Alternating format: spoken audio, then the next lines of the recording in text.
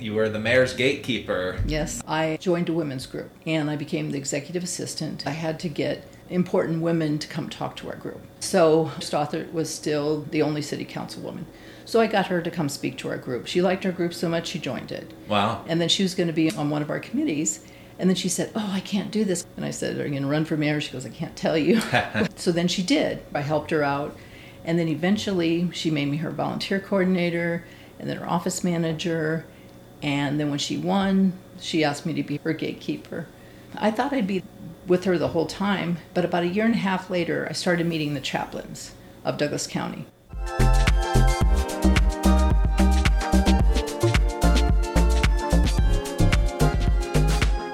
Welcome to Omapod. We have a special guest with us today. My name is Kristine Bockerman with Reformation at the Crossroads, and we're at Reformation at the Crossroads. This is our sober living house. We don't have any residents right now. Okay. Because we don't have a house manager. But we do have a day program going on Monday through Friday, 9 to 3. And with lunch included, it's free to women. Our tagline is basically, we help addicted and wounded women avoid prison. So this is for women that have addiction problems or have some kind of trauma. So they can come, and who hasn't had trauma, right, in their life? A car accident can be a trauma. You could have a miscarriage, sexual, physical abuse, emotional abuse, anything like that. And the classes are tailored to you, to that woman. And how do most of these women hear about this, or how do they get to your doorstep? And then what's the process of getting them in the door when you do have the house manager for the full-time live-in scenario? Okay, it would be other chaplains and I'm a chaplain too. Okay. So through the jail, through the prison, through other chaplains, through other women that may have worked with women in jail and prison. And it would be women that maybe have jumped through some hoops already. And what I mean by that is that they've been asked to do some things. And when they've asked to do some things, they've done those things. So it's somebody that they say, I think would be a good fit, would follow the rules, would do what needed to be done while they're here. Seems like they're on the right trajectory, and you want to get them into this environment and get them to a healthy and happy, hopefully, life upon them leaving. How long would they live here if approved, and if all goes right and they stick to it? What's the time frame that a resident would stay here? They could live here 18 months. Okay. And eventually we want to turn this into a 90-day house, and then have a halfway house, and then have a apartment with a one-stop shop. That's the big vision that we have right now. This is a small house right now, and we're not zoned for a transition house. We're zoned for a family house, so it can only really hold a couple women. But we're starting out small, and I've talked to other people that have transition houses, and they say that it's better to start small, because when you have personalities and all kind of different things, and you make less mistakes, and you're learning how to go through. And we're just beginning. So this is a beginning for us. Yeah, and I think it's really cool. We get to catch you at the early side as this develops. For our listeners out there who aren't as familiar with this world, I even, when we talked before, was maybe hesitant to use the term halfway house. I thought perhaps that's not used anymore or has connotations, but like you were just saying, maybe could you give us a brief delineation between, like you said, it's not quite a halfway house. What are the different tiers of these rehabilitative homes? Okay, so a 90-day house would be when they first come, and they first maybe come out of prison, or they come out of jail, or just where the first place that they come to. It would be a respite for them right away. They'd be able to rest a little bit, then they would be able to really work on themselves. And so they're not, for the first couple of months, they're not working. They're working on themselves. Yep. And they wouldn't be able to see their families, they wouldn't be able to see their kids. It would just be where they're working on themselves. Would they even have a phone or phone time? There would be a phone time. Okay. But they're not going to have their phone access to them all the time. Because that, as we know in today's society, the phones are a distraction. And then after that, then a halfway, three-quarter house would be something like when they get to be after 2 months, then they would get in the third month, probably even the second month, they could start looking for work. So then they can start working in 3 months, and then they can start paying rent and doing what they need to do. What were the steps that led you specifically to this venture? What was the kind of aha moment where you said, I'm doing this and I'm going to go through all the hassles and application process and certification? And what really inspired you to get this up and going? When I was growing up, I was really into a lot of drugs and alcohol, and now I've been sober for 19 years. Congratulations. Thank you. And one of the things that I found was that I grew up in a conservative home, and I listened to a lot of talk radio. They didn't have a lot of sympathy or empathy for anybody that was in jail or prison.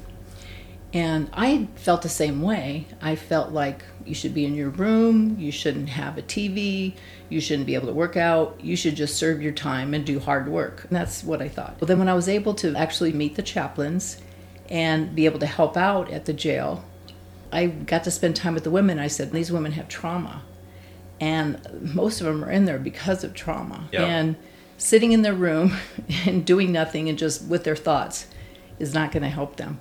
They need some kind of reformation at the crossroads. It's reforming. So they need some kind of reforming, just like prison reform.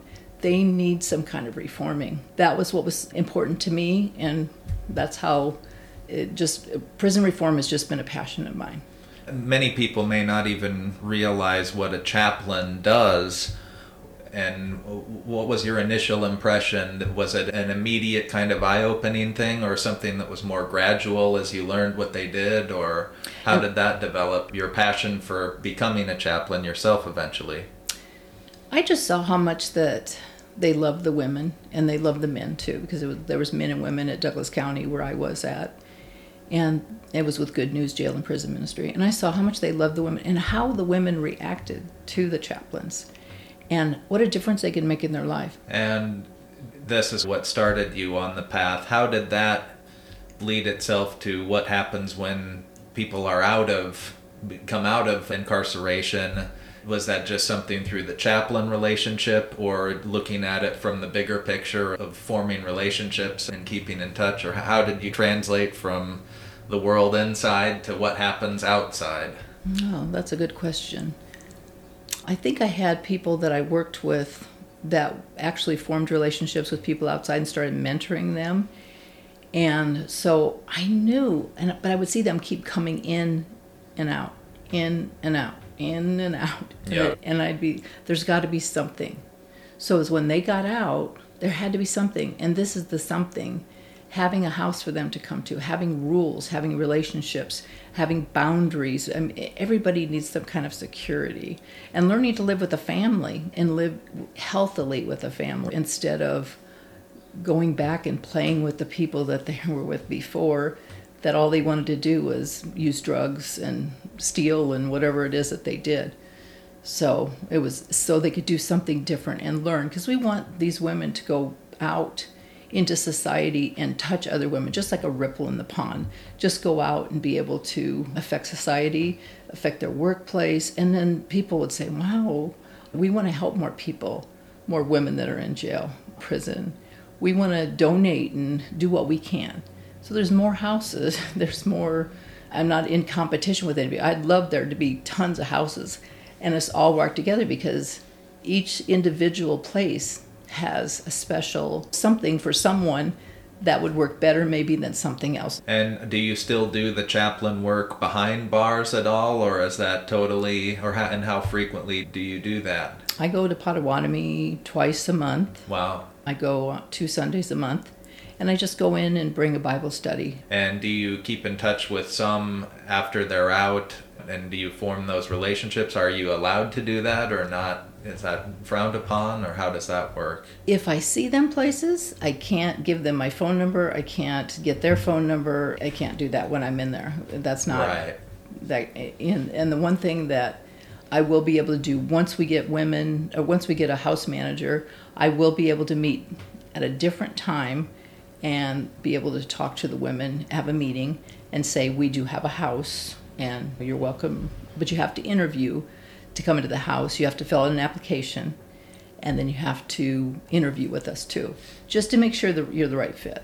And is there any sort of interview with the other residents? If there's, say, a couple in and you're looking for a third, do the residents have a say, or is that not allowed? You asked a good question. You're asking good questions. That's one thing that I haven't even thought about. I'm glad you said that, because that is something probably the other housemates would probably be a good idea. They're not going to make the final decision. Sure. But knowing their personalities, the person and I, like a board member and I, would interview with them. And we have a licensed therapist too. So a lot of times she's in on the interview when we talk to, and she does that with the house manager too. So to make sure that we're all on the right page, and we look at their medications, and our registered nurse can look at their medications and know that's a pretty heavy medication that might not work here because of maybe some psychotic drug they're on or something. So we have to just be careful with that. A case-by-case basis on everything, I'm sure. Totally. What really makes someone change? I'll tell you, the first time I got sober, I was sober about 10 years, and I manipulated and controlled through the whole time. Really? I got different sponsors. I went to different meetings so nobody would know who I was. And that didn't work at all. Not one little bit it didn't work, because then I went back out again for about 4 or 5 years, and I drank really pretty heavy. I drank at home, but I still drank pretty heavy. And I thought I could do it myself. I didn't think that I was powerless over alcohol. I thought I could just go out and do whatever I wanted. And then I found out I couldn't.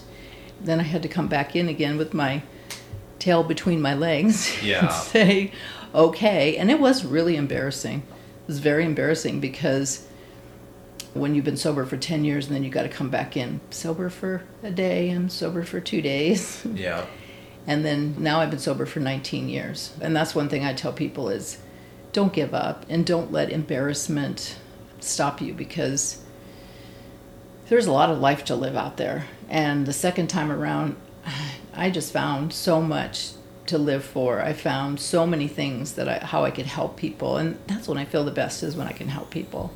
And so in the first 10-year increment, was part of you thinking, I will get back to drink again, or was it shifting? Did you know what you were doing even as you were doing it, or? I think subconsciously I did. Yeah. But Was it that you resented the control aspect of it? Yes. Yeah. And when you would talk about the different people, like a choleric or sanguine, I'm more of a choleric type. Okay. And so I want to control. And that's my way of dealing with things, is trying to control things. So it has taught me to control. But it also, being a choleric, you push forward and you get a lot of things done. That's a good thing. Yeah. But you push past sometimes places where you shouldn't push past. And then you make a lot of mistakes. Anything that you wish you'd known before you jumped in this world that might be helpful to people, or advice to policymakers generally? One thing I'd say is just remember you're not in a competition. Yeah. People are really, when it comes to the purse strings, people are really like tight with the purse strings, and they don't want to share things because they're afraid you're going to get the money and they're not going to get the money. I appreciate all the work you're doing, and thank you on behalf of the community, and especially for sharing some of your story. Thank you very much, Kristine Bockerman, Reformation at the Crossroads. Thank you.